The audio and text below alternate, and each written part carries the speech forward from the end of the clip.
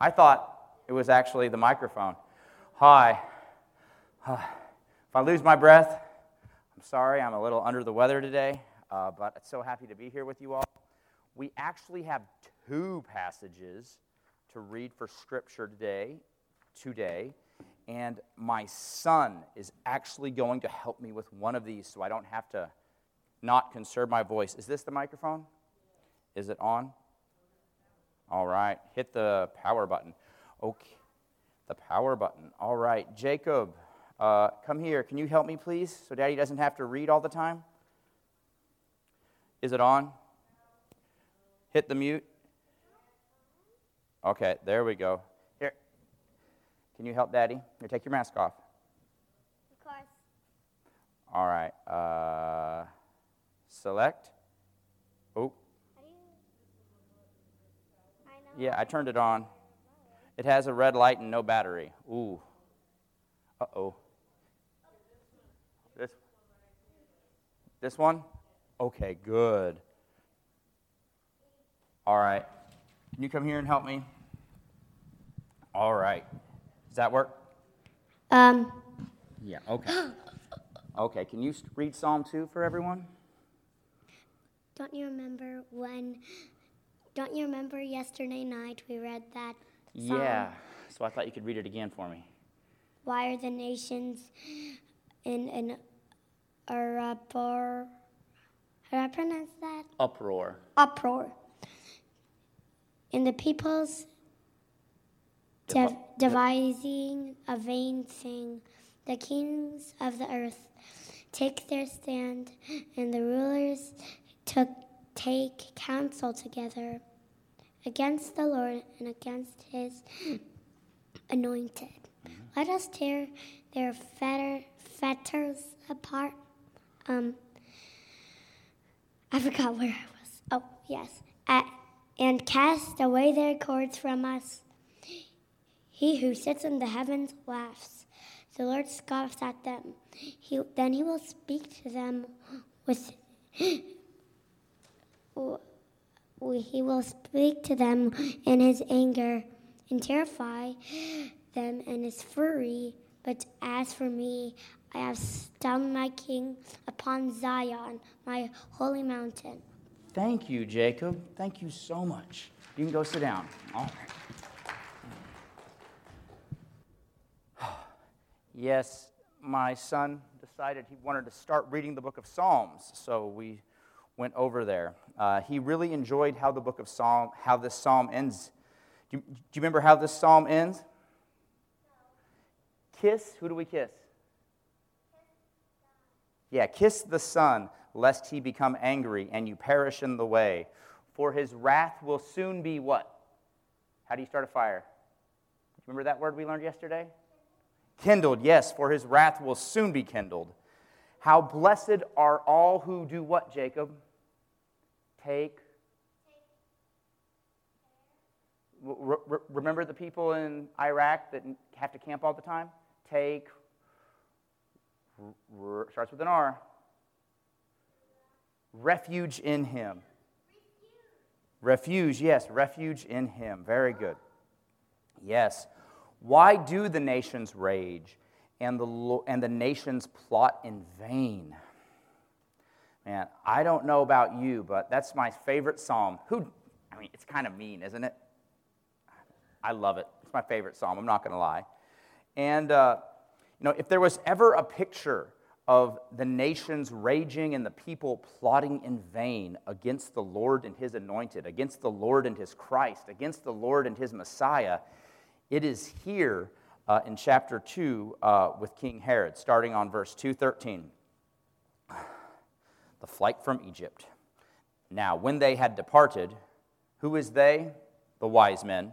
So when the wise men had departed, behold, an angel of the Lord appeared to Joseph in a dream, saying, Arise and take the child and his mother and flee to Egypt, and remain there until I tell you. For Herod is going to search for the child to destroy him. And he arose and took the child and his mother by night, and departed for Egypt.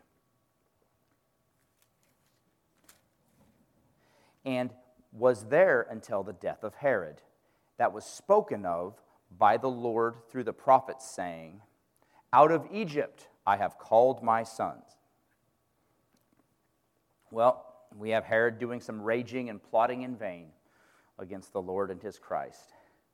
When Herod saw that he had been tricked by the Magi, he became very enraged and sent and slew all the male children who were in Bethlehem and in all its environs, from 2 years old and under, according to the time that he had ascertained from the Magi. Then that which was spoken of by the prophet Jeremiah was fulfilled, saying, a voice was heard in Ramah, weeping in great mourning, Rachel weeping for her children, and she refused to be comforted, because they were no more. When Herod was dead, behold, an angel of the Lord appeared to Joseph in a dream, saying, arise, take the child and his mother, and go into the land of Israel, for those who sought the child's life are dead. And he arose and took the child and his mother and came into the land of Israel. But when he had heard that Archelaus was reigning over Judea in place of his father Herod, he was afraid to go there. And being warned by God in a dream, he departed for the regions of Galilee, and came and resided in a city called Nazareth, that was spoken of through the prophet, so that what was spoken through the prophets might be fulfilled, saying, he shall be called a Nazarene. Dear Lord God, we thank you for your word. We thank you for your Christ, and we just pray for your grace. Have mercy on us, Lord Jesus, so that we do not be like the nations and like the kings and rage against your Christ and rage against your Lord and your King. In your name, Jesus, amen. Well, there is ever a time for a feel-good message, it's on Christmas. Yes, especially this year. This has been a long year for a lot of people all over the world, in a lot of nations, not just our nation, but for a lot of nations, and for a lot of people, and not just the nations and our nation, but actually just people's lives. Economies have been rattled, jobs have been rattled, jobs that people have had to transition. I don't know about you, but if I worked in person all my life, even if I didn't lose my job, having to transition to online learning or online teaching or online babysitting, whatever the case may be at your school with your child and your home situation, whatever it is, that's a really hard transition. And sometimes some kids stayed home, so it felt like half the time I was teaching in person, and then I was responsible to teach online too. It's like parents and schools were getting a 2-for-1 special on my time and labor and energy. Someone understands. Yes. You're lucky, Dixie. Dixie, where'd Dixie go? You dodged a bullet, man, seriously. This COVID teaching is a whole other thing. But that's why you don't have Christmas cards this year. I apologize. Just thought I'd throw that in there. No, this story about Herod, man, gosh, killing all the babies. I think it's easy on Christmas time to read this story or just read the Bible and kind of miss where we as the reader should put ourselves in the story. I mean, I love that the Bible is in stories, but sometimes we put ourselves in the wrong spot. I really hate these sermons about David and Goliath where the pastor invites, or just the person reading the Bible, or the pastor explaining the Bible, allegedly, invites the audience to put themselves in the position of David and then believe in this feel-good message that God's going to help you kill the giants in your lives too. That's not what that story is about, you know. No, hate to be a downer on Christmas, but no. And it's very scary to read the Bible that way because you start thinking God's on your side. And, you know, it's kind of weird,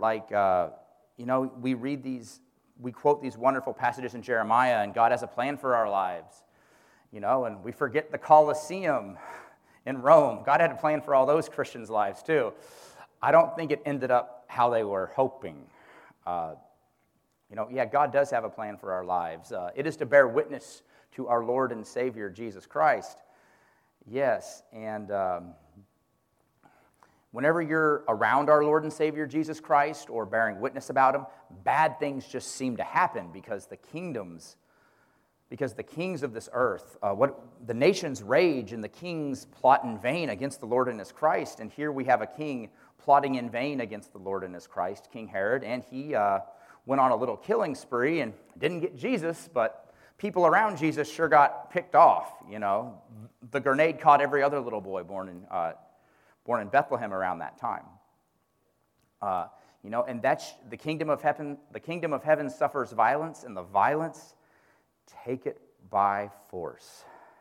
And the violent take it by force, as King Herod shows us.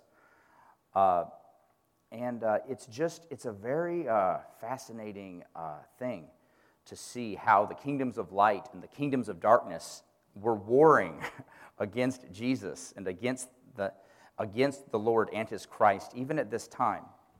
But I do have a thought experiment that I'm trying to do this Christmas. I know it sounds crazy, but I'm trying to imagine myself. When I read this story, I don't want to imagine myself as Jesus or as Joseph or as Mary.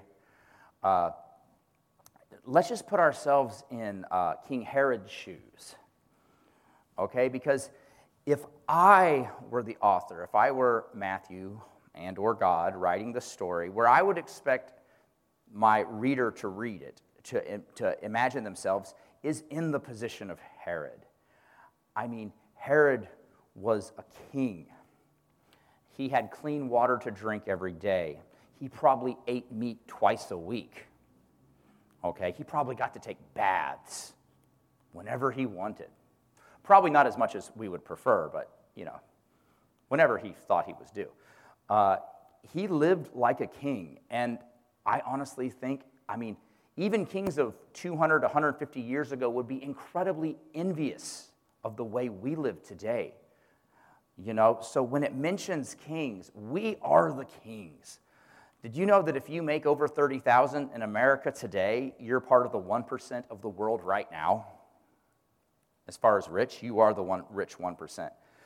Yeah, and that's just right now. Imagine what part of the percentage you are as a human being for all humans at all times. We've hit the jackpot as far as food, clothing, water, and our conveniences and our bare necessities go. And we all literally live like kings, and the way our society has become so individualized, even before the metaverse, even before Facebook, a lot of us don't even have to deal with people we don't like. Who doesn't have to deal with people they don't like? Isn't that the best part of being a king?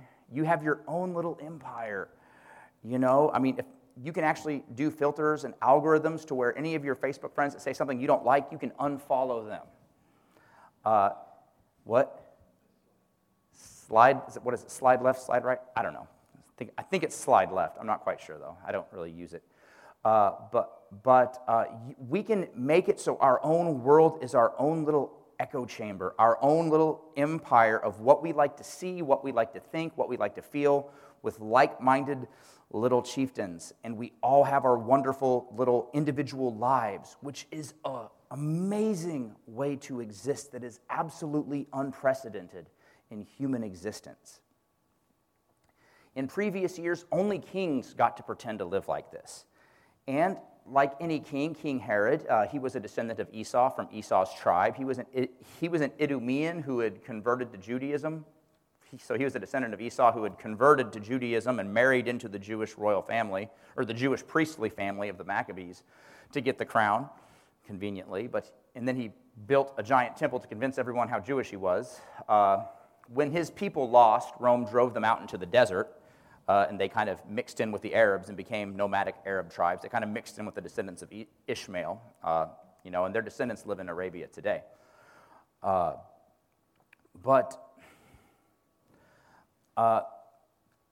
would you feel if you were the king, if your whole king in your whole universe, and everything you'd carefully maneuvered to be just the way it was, with your lawn and your house and your desk and your books and your office, and you had your computer set up perfectly and it worked with the printer, and then, don't ask me how I know this, and you'd actually managed to crack into your church email and everything was perfect, and then your phone broke, and you couldn't do that stuff anymore. You would be furious because you'd lose all your passwords and your auto logins and your access. You'd be mad.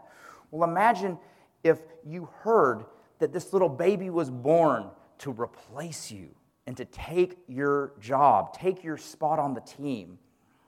I mean, how do star quarterbacks who are getting a little long in the tooth respond when some hot young stud first-round draft pick is drafted? They never respond well when there's that first rounder drafted. You know there's a problem. If they could have gone back in time and killed that little baby in the wound 22 years earlier, they would have. They absolutely would have. And if raising beautiful children like mine that I love so much has taught me anything, it's that we are incredibly loved, and God makes that very clear. But we don't like it when God reminds us that as much as we're loved, that's half of God. That's half of God's word. The other half is you can't just do what you want. Okay, and when we get reminded, or when He even reminds us that we can't just do whatever it is we want all the time, it feels like death itself, and we lash out and rebel and throw fits towards our boss at work, towards our colleagues, towards our spouses, towards our children. It just all of a sudden people become obligations or limitations or things holding us down. Anything with a boundary is now a burden, as if our spouse was a burden, or our kids were a burden, or God was a burden, or Jesus was a burden, or Christianity was a burden with all its rules. Well, we feel like that when we're mad we can't do what we want. When we forget how much God loves us and that He loves us for a reason and that those rules are to show us how to love, we start to misunderstand those rules for bad burdens. Like, remember when Daddy says you looked at your screen too much and he wants to protect your eyes, so he takes your screen away? How do you feel? Does it feel like Daddy loves you, or does it feel like you're dying inside? Yes. So what do you do to Daddy when he takes away your screen and you want to keep doing research? How do you respond when Daddy takes away your screen? Yes, okay, you punched me. Yes, that's exactly what he does. He punches me, which is exactly, and you know, when God steps into King Herod's life and takes away his little king screen, you know, King Herod responds like any 5-year-old frying his brain on an iPad screen would. He tries to punch God. I'm sorry, you're 6, yes. Okay. You're 6, like any 6-year-old would. And the problem here is usually when God takes something away from us, we can't punch God because God's spirit and in heaven. So usually Jesus isn't on earth for us to punch or kill or do whatever we could. But at this beautiful Christmas morning, this first Christmas, at the incarnation, the Son of Man became flesh. God became flesh. God became a real, live, honest-to-God human being.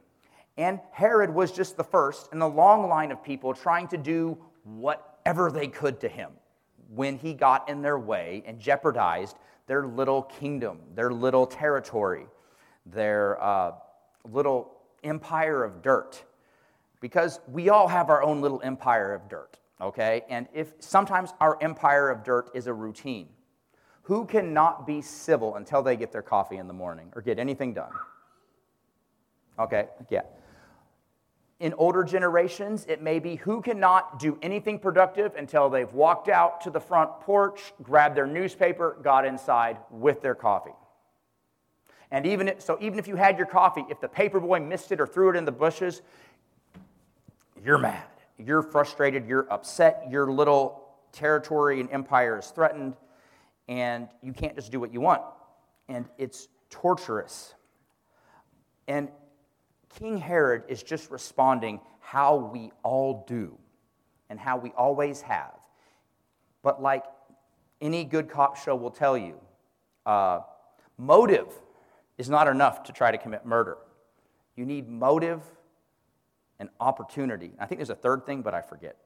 Is it a plan? I don't know. Motive and opportunity. Herod actually had the opportunity, unique to Herod alone, to where the living God himself, the once and future king of all time, was born as a harmless child, helpless child of a peasant woman in his territory. Oh, do you have a question, Brody? Yeah. What is it? It's just that something that we did a long time ago is when you call kids to go up on the stage. You want me to do that? Okay. Come on up, Brody. Come on up.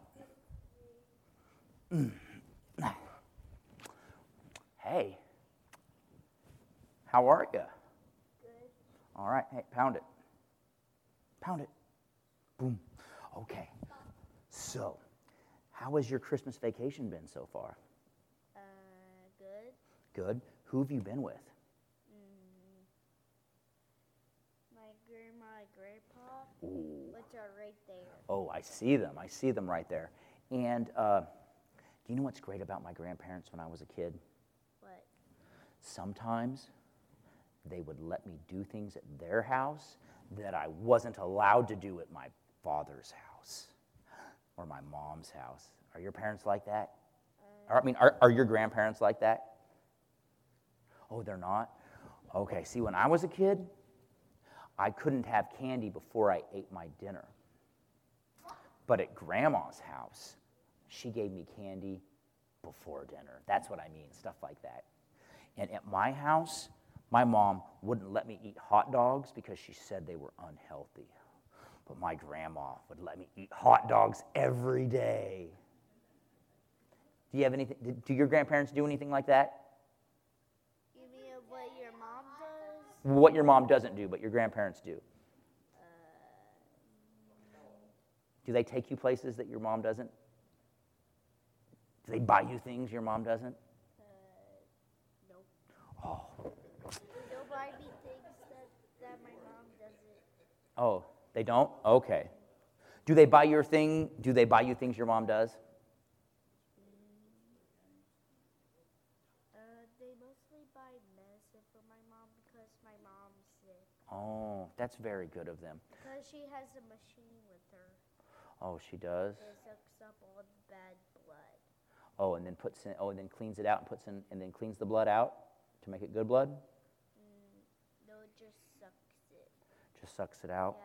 Yeah. Oh wow. How often does she have to do that? Maybe for very long, but not as long as she'll live.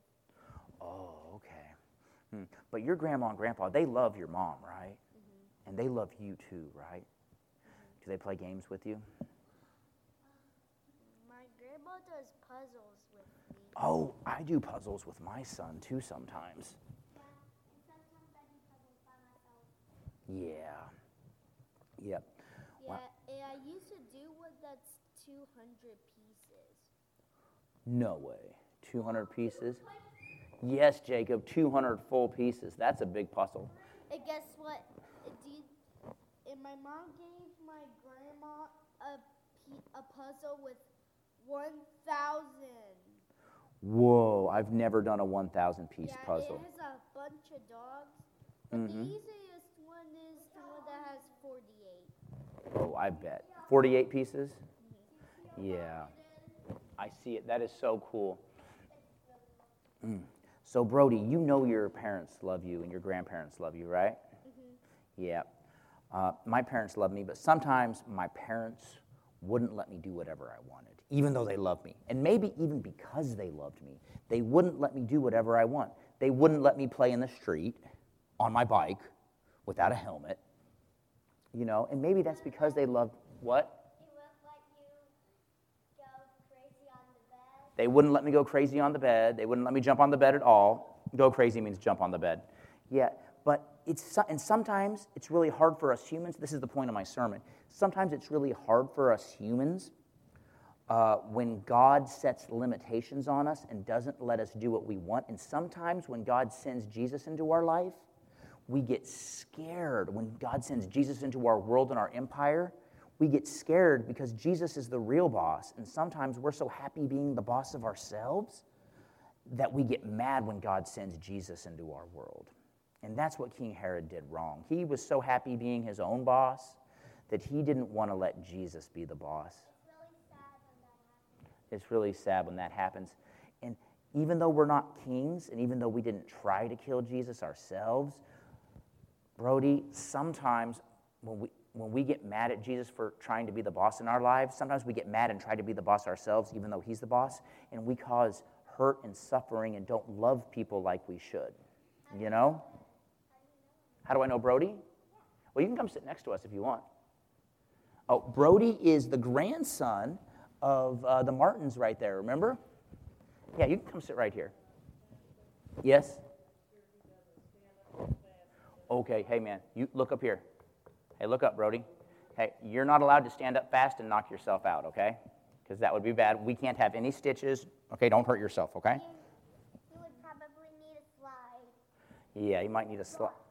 Yeah, you might need to slide on. You might need to slide on your butt off the steps. Not that we say butt at our house, because we're a pastor's family. I say gut. I say gut. Yeah, he said gut. You all just misheard. Okay, so that's kind of the point of my sermon. Yeah, but sometimes my mom lets me do what I want to do, like play with my toys and watch videos on my phone. Oh, and that's good. That's fine. My teacher does not let me play. You're right. She The does. thing I don't like. Yeah, Playing. you're right. Hey, and that's good. And Jesus lets us do what we want a lot of times too. But sometimes Jesus asks us to love someone. Like, what if Jesus asked us to share our toys with our sister and we didn't want to? Then it would be hard to let Jesus be the boss, right? Or what if Jesus asked us to give our toys away to a different kid? See, that would be hard. And that's what King Herod was mad about, is he wanted to stay and be king of all the Jews and be king of all Israel. And when Jesus came, he knew that he couldn't be king anymore if Jesus was still alive. And so he tried to kill him. Does that make sense? Mm-hmm. And when, yep. And all of those lights, like those two Mm-hmm. and those three right there, why did they have a broken thing like that one right there? I think it's getting a little old. I'm not quite sure. But here's the important thing I want you to go away with and understand, Brody, because we're almost done. Yeah, it does have a crack. I can see it. Okay? Is when Jesus is in your life, it's okay for him to be the boss, all right? Mm-hmm. And love people, okay? Mm-hmm. All right, you can go back to your seat. Thanks, guys. And that was the children's message. Hey, children are the future. Ooh, and it's a 2-minute drill, folks. I can do it. I have no timeouts left. All right, but my point today is to remember that as much as we love the Christmas season, Jesus coming to earth is a terrifying, world-changing, and life-changing event, because now Jesus is the king of this earth, and he is the king of our world, and as Christians, he is the king of our lives. And the only part of us that doesn't like it, as C.S. Lewis says, is the part of us that isn't really human anyway. But I do invite you, when you're meditating on Christ's birth and his advent into our universe as the living God in human flesh, to remember that just because something feels uncomfortable or something you don't like it, he has not fallen off the throne, and we must trust and obey and always exalt him in the throne of our hearts and put ourselves on the cross of our hearts and put him on the throne, because that's what Christianity is all about. Yes, my son? I think Christianity is the best religion. Me too. I'm glad you do. All right. And that being said, if any of you think Christianity is the best religion, like my son and myself, and have not yet accepted Christianity, and more importantly, I would actually be really sad if you just accepted Christianity as a cultural set of morals and attitudes and worldview and belief. If any one of you wants to accept Jesus Christ as your Lord and Savior and acknowledge his kingship over your little over the little Judean kingdom in your heart, you are welcome to come down to this altar and receive Jesus Christ as your Lord, because he's coming to earth to take over anyway, whether you want it or not. And upon anyone who he falls, they will be crushed, and anyone who falls upon him will be shattered. So I invite you today, if you have not already, to humble yourself and receive Jesus' kingship into your life. The altar is open. The elders will be down here to receive you in prayer, and I will be too. God bless you. Merry Christmas. Jesus is Lord.